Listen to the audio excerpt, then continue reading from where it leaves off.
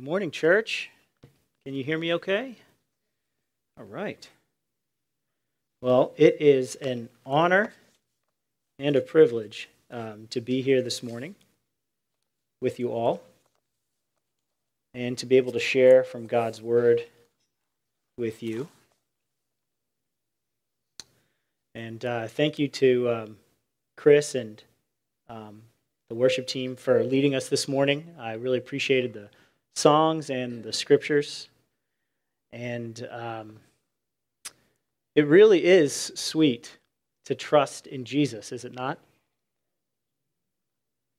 The Christian life is full of hope, and it's full of blessings. And all these blessings come to us not because of our own merit, not because of our own strength or power. They come to us solely through the blood of Jesus.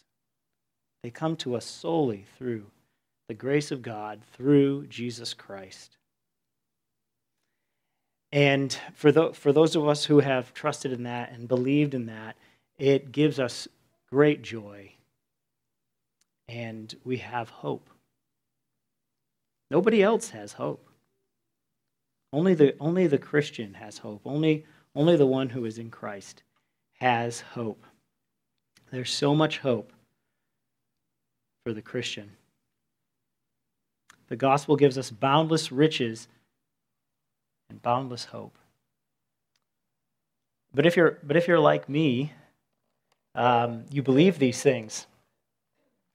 But the joy or the confidence that you experience in them isn't always a constant thing. There are days where you feel full of hope, full of confidence, full of joy in your faith, and then there are maybe days or moments where you don't. Maybe you're more filled with fear or anxiety or stress or depression or despondency. But this is part of what it means, as Chris was saying this morning, that we're all in process. This is part of the Christian life, growing in this hope. And there are different things that can cause that wavering of joy and confidence. It could be things like stress in your life. It could be anxiety. It could be unrepentant sin. It could be an idol. Busyness. Could be temptations that you're struggling with that can cause us to wax and wane in our joy and in our hope, in our confidence. But this is part of the process. But the truth is that whether we wax and wane, the realities of our hope, the realities of the gospel are true, whether we feel it or not. And our passage this morning is an amazing passage, an exceptional passage of Scripture. I mean, all Scripture is exceptional. But there are many who say that the book of Romans is the greatest book in the whole Bible. And for good reason. In our passage today, specifically, the Apostle Paul is rejoicing in the hope and the blessings that come through the gospel. And so my hope this morning is that we can meditate on these together and rejoice in them together and strengthen our faith. So let's read the passage together. This is Romans chapter 5, verses 1 through 5. The word of the Lord says, "Therefore, since we have been justified by faith, we have peace with God through our Lord Jesus Christ. Through him we have also obtained access by faith into this grace in which we stand and we rejoice in hope of the glory of God. Not only that, but we rejoice in our sufferings, knowing that suffering produces endurance, endurance produces character, and character produces hope. And hope does not put us to shame, because God's love has been poured into our hearts through the Holy Spirit who has been given to us. Amen. So this passage, as I was just saying, is rich with blessings. The Apostle Paul is praising, he's rejoicing in the blessings and the hope that we have as Christians. So let's meditate on these together, because often when we read a passage like that is just so dense with these amazing truths, just on a quick read, it doesn't always hit us or strike us with the weight that's in that passage. But just like any passage of Scripture, Scripture's not meant to just be read like any old book, just a quick once through. I had a professor give this great analogy once, that Scripture, it needs to be meditated on. And he used the analogy of a tea bag. He said, when you make tea, you don't just take the tea bag and dip it in the hot water for a second and pull it right out, because otherwise you'd just be drinking some hinted brown water.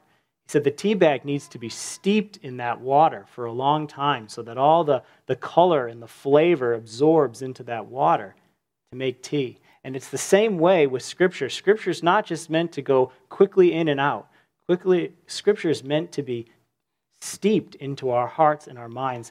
And how we do that is through meditating on it, taking time to think on it. And that's what we need to do this morning, so that the truths in this passage sink into our hearts and minds and cause us to really have hope and joy.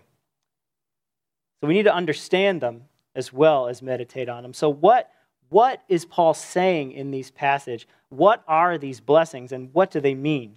Well, he starts off here with this, therefore, since we have been justified by faith. Justified by faith. What does this word mean? This word justified, we hear it a lot in Christian circles, and may have heard it explained in different ways. And honestly, it's because it's a very deep word and it has a lot of rich meaning in it. And I think it might be helpful for us to just take a quick step back and review a little bit of what the Apostle Paul has been saying up to this point in the book of Romans. And it will help us to really understand what this word is, but also get a sense of the weight and the glory behind it. So the first thing we need to understand was our hopeless state apart from Christ. So if you have a Bible, I want to just quickly look at Romans chapter 1 and start in verse 18 and read verses 18 through 25. This is Romans 18 through 25, 18 through 25. And Paul paints for us a picture here of what our state is apart from Christ. He says, "For the wrath of God is revealed from heaven against all ungodliness and unrighteousness of men, who by their unrighteousness suppress the truth. For what can be known about God is plain to them, because God has shown it to them. For his invisible attributes, namely his eternal power and divine nature, have been clearly perceived ever since the creation of the world, in the things that have been made, so they are without excuse. For although they knew God, they did not honor him as God or give thanks to him. But they became futile in their thinking, and their foolish hearts were darkened. Claiming to be wise, they became fools, and exchanged the glory of the immortal God for images resembling mortal man and birds and animals and creeping things. Therefore God gave them up in the lusts of their hearts to impurity, to the dishonoring of their bodies among themselves, because they exchanged the truth about God for a lie, and worshipped and served the creature rather than the Creator, who is blessed forever. Amen." This is another amazing passage of Scripture, and in it we get this picture of what is wrong in the world. We see this picture of God, the Creator, who created the whole world, created everything out of nothing. And if we know our Bibles, we know in the book of Genesis, He created us in His image. He created humans to know Him and have a relationship with Him and to reflect His glory in the world, in our relationships to Him, and our relationship to Him and our relationships with each other. But yet we see this is not the way the world is. There's so many things wrong in the world. The list would be endless. But Paul shows us the heart of why things have gone wrong. Why have things gone wrong? Because we've turned away from our Creator. Right? Even people who maybe have never been audibly told about God, Paul says that they know God because creation testifies to its Creator. So no one can say that they don't know or haven't been presented evidence that there's a God. And Paul says that we've turned away from our Creator, the all-glorious Creator, the beautiful God. We've turned away from Him to other things, to lesser things, to created things. And we worship and serve created things instead of the Creator. And this is idolatry. This is evil. This is not what we were made for. And rightfully so, God turns us over to that. He has turned humanity over to our idolatry. And this is the state that we are in. We fail to acknowledge God. We live for ourselves. We live for idols. And this is the state that humanity has found themselves in. And this state is not just for some. If you look with me at Romans chapter 3, starting in verse 10, Paul makes this very clear that this state has affected every single person. Romans 3, starting in verse 10. He says, "As it is written, none is righteous, no, not one. No one understands. No one seeks for God. All have turned aside. Together they have become worthless. No one does good, not even one. Their throat is an open grave. They use their tongues to deceive. The venom of asps is under their lips. Their mouth is full of curses and bitterness. Their feet are swift to shed blood. In their paths are ruin and misery, and the way of peace they have not known. There is no fear of God before their eyes." This is the state of humanity apart from God. We've turned away from God. We've failed to give Him the glory that He deserves, and instead we've worshipped and served creatures, created things rather than the Creator, and we have condemned ourselves. This condemnation is deserving of death because the Creator created us for a purpose, and we are not fulfilling that purpose. The all-glorious God deserves to be worshipped, and we're not worshiping Him, and this deserves death. And Paul goes on in these first few chapters of Romans to show us that this affects every single person. This is true of the Gentiles, which means that the non-Jewish people, which would be all of us in this room, I think. Right? This is true of the Gentiles, but this is also true of the Jews, the people that God chose, His chosen people, who He chose to redeem out of this fallen world, and He gave His holy and good law to these people. But even with God's holy and good law, they were still not able to be righteous before the holy God. In fact, all the law did for them was reveal their sinful state even more and their inability to achieve the righteousness of God. This was a hopeless state. This is the state that we are all in. And if we're honest with ourselves, we can feel this. We can see it in the world around us. But we can also even have seen its effects in our own lives, that this world's not right, that there's a part of us that's not right, that we need to be united to our Creator. We need to be back into that relationship. But thankfully, I said that this passage was full of hope this morning, and so far I've just been preaching condemnation. But thankfully, this is not the end of the story. God's saving righteousness has been revealed to us. And if you would, I want to read from chapter 3 again, starting in verse 21, this great, great news. But now, considering everything that we have said, but now the righteousness of God has been manifested apart from the law. Although the law and the prophets bear witness to it, the righteousness of God through faith in Jesus Christ for all who believe, for there is no distinction. For all have sinned and fall short of the glory of God, and are justified by his grace as a gift through the redemption that is in Christ Jesus, whom God put forward as a propitiation by his blood to be received by faith.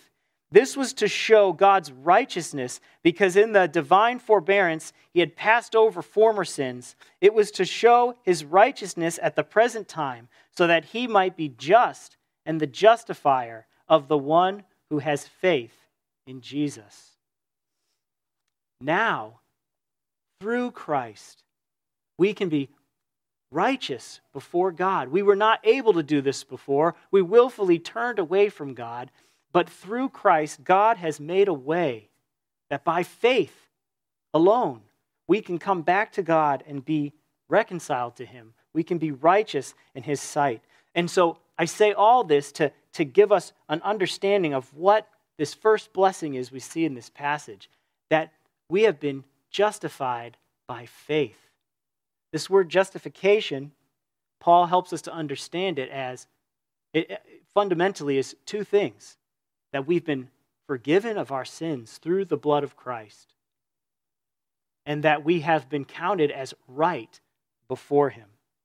He makes it very clear here, as the verse we read in Genesis earlier, in Genesis 15. Paul brings that up again in chapter 4. He uses Abraham as the example of faith, and he says that Abraham believed God, and it was counted to him as righteousness. And then he goes on at the end of chapter 4, right before we get into chapter 5, he goes on to say that, talking about Abraham, this is chapter 4, starting in verse 19, if you would like to follow along with me still. He says, he did not weaken in faith when he considered his own body, which was as good as dead, since he was about 100 years old, or when he considered the barrenness of Sarah's womb. No unbelief made him waver concerning the promise of God, but he grew strong in faith as he gave glory to God, fully convinced that God was able to do what he had promised. That is why his faith was counted to him as righteousness. But the words "it was counted to him" were not written for his sake alone, but for ours also. It will be counted to us who believe in him who raised from the dead Jesus our Lord, who was delivered up for our trespasses and raised for our justification. I'm encouraged to share this with you this morning because in my journey, I've personally just had trouble trying to understand what this term justification means. But hopefully you can see this morning the Apostle Paul makes this very clear to us. Justification means that if we have put our faith in Christ, his blood has paid for our sins, we are forgiven of our sins, and our faith in Christ, in the life that God gives us in Christ, is counted to us, just as it was counted to Abraham, as righteousness. We are counted as righteous before the holy God, not because we've fulfilled all the works of the law, but because we have put our faith in the Savior, in the one whose death and resurrection is our righteousness. This is the hope of the believer. This is This is the blessing that we have through Christ, that through faith we are forgiven, and through faith we are considered right before God, the God whom before we were justly condemned.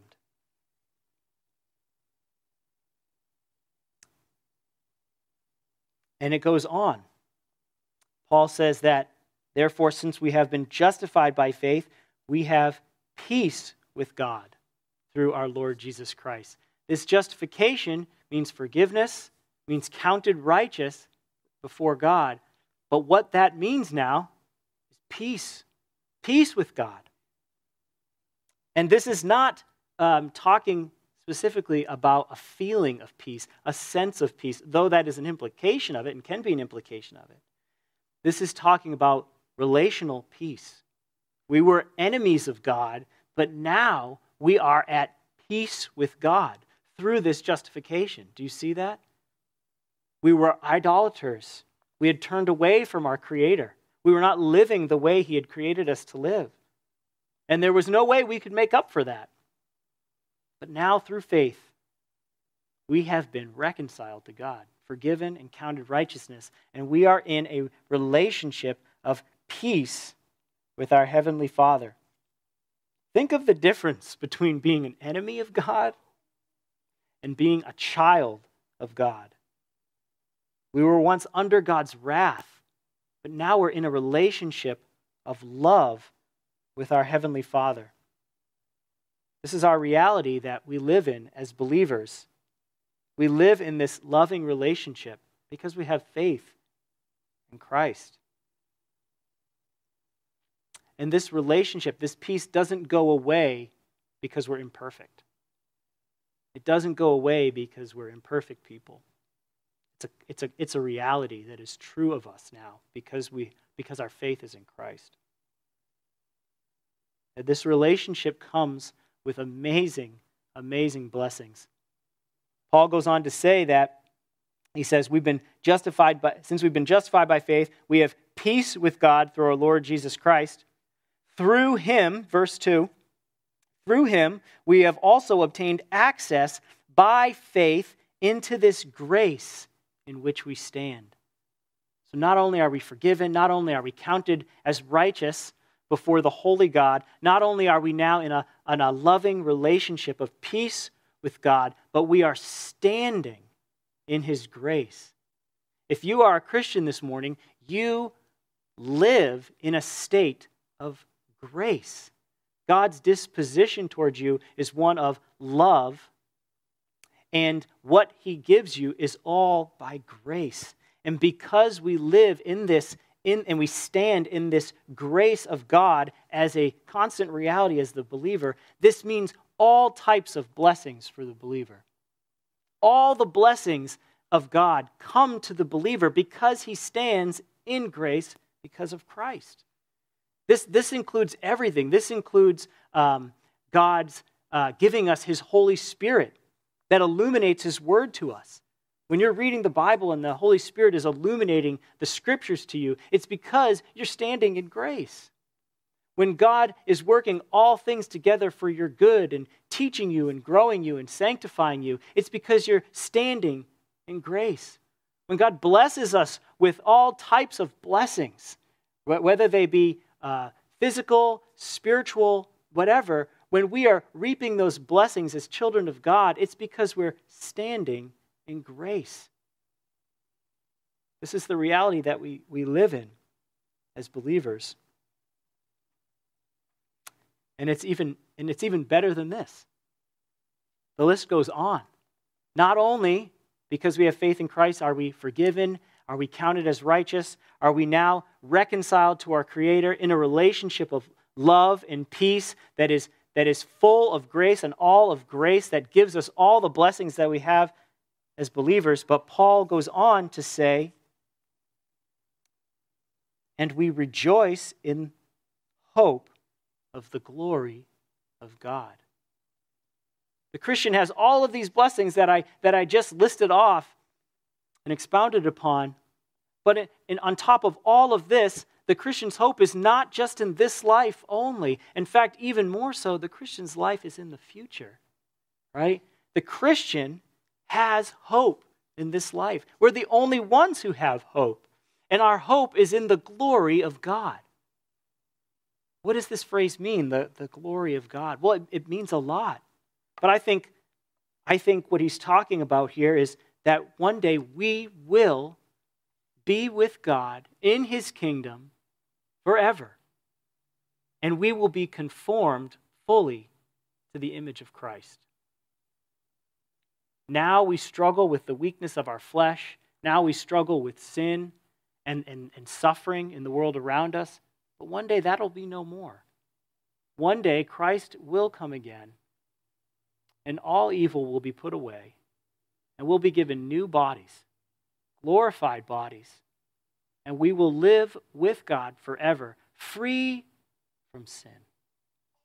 It's hard and maybe even incomprehensible for us to understand or to even imagine what that means, to live a life free from sin, physically and spiritually. To have no more fear, to have no more struggle, to have no more selfishness in our hearts, and to be with our Creator. This is the hope. This is the hope that we have as Christians, and it's a sure hope, and we rejoice in it. And we can rejoice in it. But Paul is really keen here to kind of shift the conversation a little bit as he's praising God, as he's rejoicing in God, for all these blessings and all the rich hope that we have as believers. He also brings up suffering. It's an interesting time to bring up suffering, but it makes sense because you can almost imagine maybe people reading this, and maybe some of you here are imagining this as you're hearing me expound on all these blessings and all this hope, and to say things like, Derek, or, Paul, that sounds great, but presently I don't feel like I'm experiencing that. Presently, life is really hard. Presently, I'm suffering. Well, Paul doesn't claim a view of the Christian life that's void of suffering. And in fact, neither do any of the writers of Scripture. The Christian life involves suffering. It involves trials. And Paul's not saying that these trials aren't hard or difficult. And he's not saying that we should rejoice in the fact that we are feeling pain and suffering. When he says, let me read the verse. I haven't actually read it yet. Not only that, but we rejoice in our sufferings. Right? So Paul is not saying that, hey, you should just be happy that you're suffering. Right? Sufferings really do have pain. They really do harm us in ways. In fact, suffering can even shake us to our core. It can uproot our whole life. It can have the utmost effects on a person. It can bring grief and mourning and sadness. Paul's not saying that those things aren't true, and nor is he saying that we shouldn't experience those things. It can be good to grieve. It can be good to be sad. It can be good to long for relief from your sufferings. And there are all types of sufferings that we experience. And Paul is, I believe, including here all manner of sufferings, not just particular ones. Any suffering that we can face as a Christian in this life, whether that be external or internal sufferings. Whether it be something on the outside that someone's doing to you or has done to you, or something you're going through, or whether it be on the inside, maybe stress or mental illness or anything. But what Paul is saying here, which is very interesting, is he's saying that we rejoice in those sufferings. He's not saying that we rejoice in other things through the sufferings, though that is true. But he literally is saying we rejoice in our sufferings. How could he say that? Well, he goes on to show us this beautiful progression here, right? He tells us that God is doing something through these sufferings. Suffering, he says, produces perseverance. When a Christian who has faith in Christ suffers,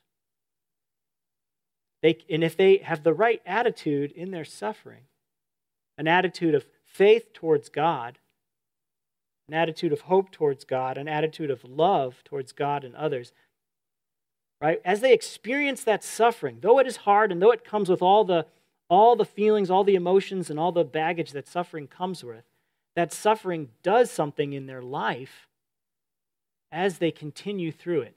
As they walk through that suffering, choosing to trust God instead of trusting in themselves, choosing to persevere in love instead of selfishness, choosing to put their hope in God instead of in something else, or running to some other thing or person or pleasure or comfort.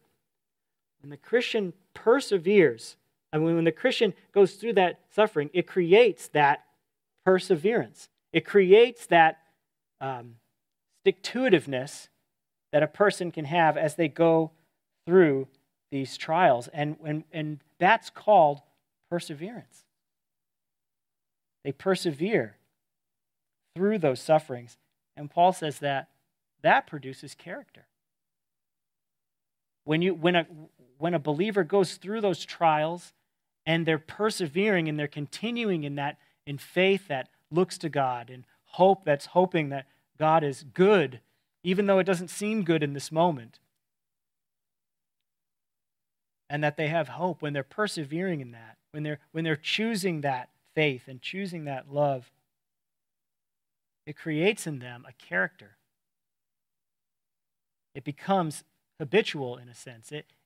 It grows them in those very things that they're striving for. It grows us in faith. It grows us in hope. It grows us in love as we persevere.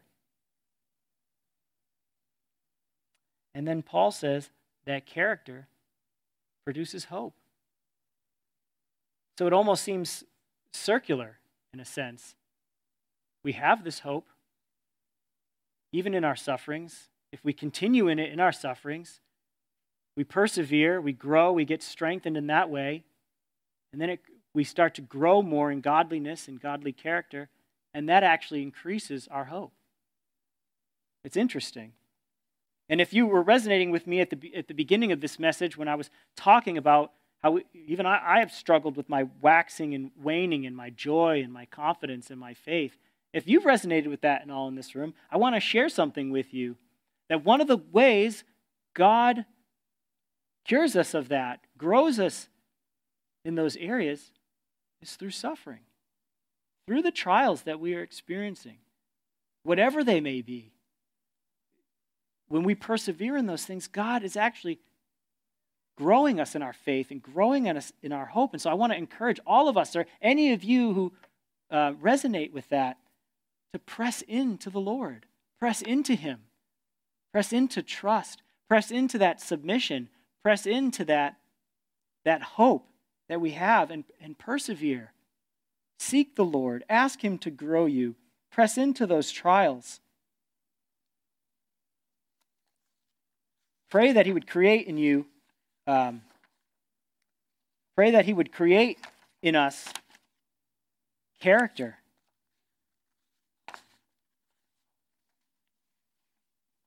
Character that responds to trials and tests with patience, kindness, faith, and love. A character that responds to anxiety with trust and a calmed and quieted soul. A character that bears with others. A character that seeks the good of others and the glory of God even when it's painful.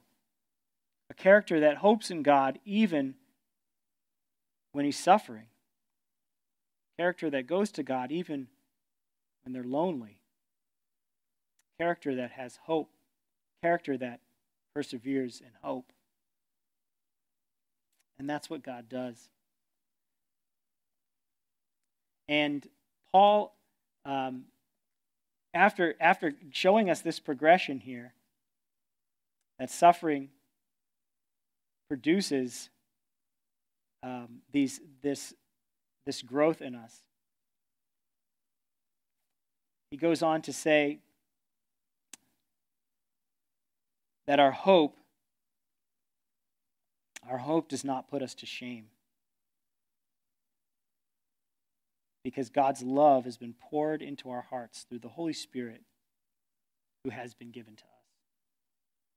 So the Christian life is full of blessings and it's full of hope. But fundamentally, what is it that what is the assurance of that hope? Fundamentally, when it comes down to it, how do we know that when we get to the end, that when it's all said and done, how do we know that when Christ comes again to judge the world, how do we know that we are going to be with him? How do we know that we're not going to be on the negative side of that judgment? Which is what Paul is saying here when he says, we know that our hope will not put us to shame. That's what he's talking about. The shame would be the shame of judgment. That when the end comes, that Christ will judge us as sinful or as idolaters. That we wouldn't hear that phrase, well done and good and faithful servant, but that we'd hear, go away from me, I never knew you. How do we know? What is the fundamental foundation of our hope that when the judgment comes, we will not be put to shame? And Paul says this amazing thing here. He says it's because the love of God has been poured into our hearts through the Holy Spirit who has been given to us. This love of God is God's love. It's the love that he has shown us.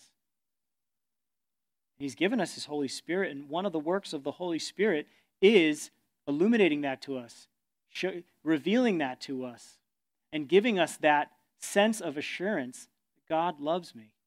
He loves me.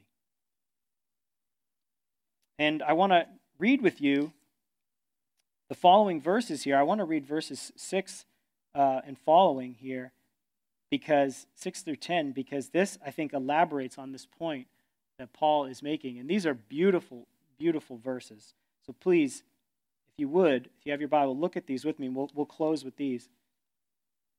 Paul, I think, is elaborating here on the love of God as he's saying this is being poured out into our hearts through the Holy Spirit. Verse 6, he says, "For while we were still weak, at the right time Christ died for the ungodly. For one will scarcely die for a righteous person, though perhaps for a good person one would dare even to die. But God shows his love for us in that while we were still sinners, Christ died for us. Since therefore we have now been justified by his blood, how much more shall we be saved by him from the wrath of God? For if while we were enemies, we were reconciled to God by the death of his Son, much more now that we are reconciled, shall we be saved by his life." I want to just elaborate on that for you because these verses are so amazing. What Paul is saying us here is that God demonstrated his love to us in this way. If you're like me, you've struggled with being convinced that God loves you, with feeling that God loves you. Some people struggle with that, some people don't. But if you're like me in that way, meditate on these verses with me. The Apostle Paul, God spoke to us. It's written down right here. God demonstrates his love for us in this way, that while we were yet sinners, while we were at our worst, while we were like what we read in Romans chapter 1, turned away from God, worshiping idols,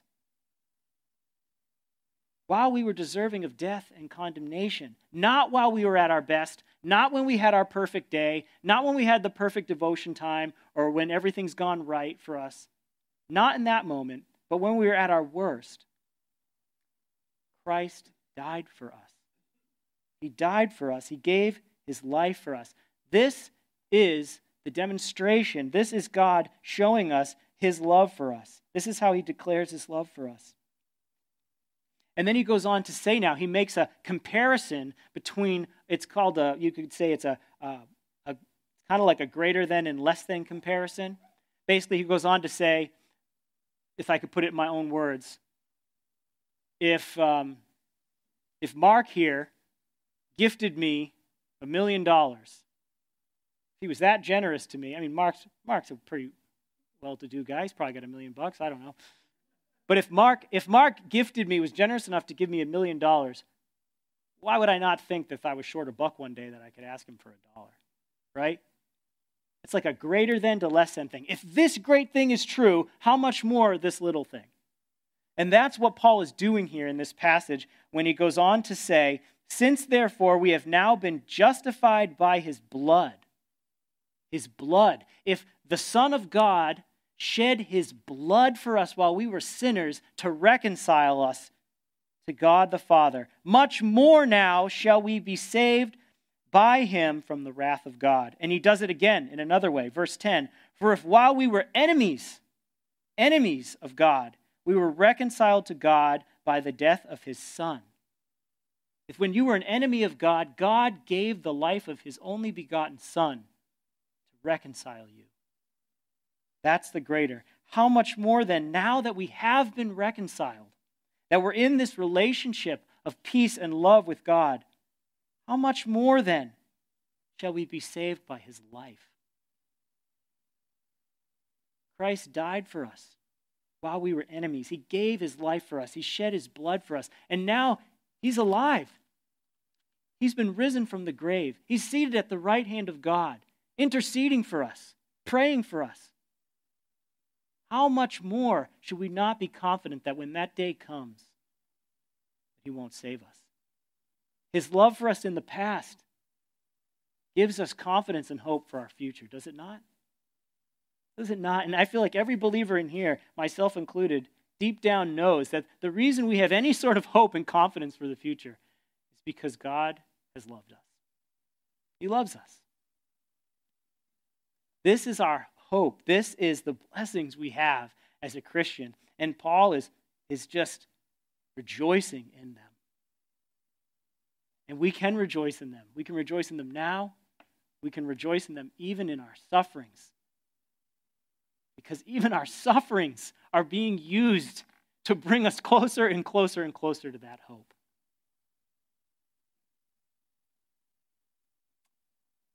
So I don't know where you guys are individually this morning. I think some of us here are probably confident and rejoicing in that hope. And if that's you, I just want to encourage you, keep pressing on, keep pressing in, and grow more and more in that hope. And there may be somebody here in this room who has never known that hope and has never trusted in that hope. And if that's you this morning, I just want to say that there's nothing stopping you. There's nothing stopping you from walking into God's open door. God demonstrated his love for us, and that while we were sinners, God loves sinners. And all you have to do is put your faith in him to receive all of these blessings. And lastly, I just want to speak to anybody who has maybe struggled like me here in this room, where you have faith, you trust in it, but you waver in your confidence and your joy in it for whatever reasons. I just want to encourage you this morning to press into the Lord, press into your faith, seek him, persevere in the trials and the sufferings. He'll grow you in that joy and confidence. Would you guys pray with me this morning? Heavenly Father, thank you so much for this, all the amazing realities that your word shows us. And Lord, what a privilege it is for me to be here, to just be able to share the hope, to share the blessings, to share the good news of what you have done and what you offer us, and to try to paint a little picture here of what the life of faith looks like, the hope that we have. Lord, I pray for all of us here. Would you please strengthen us, Lord? Would you please strengthen us in our faith, strengthen our hope? Lord, we want to be people who are confident in the hope of our justification, the hope of the blessing of our forgiveness, the blessing of our peace with you and the relationship we have with you. We want to be confident in the hope of our eternal life with you.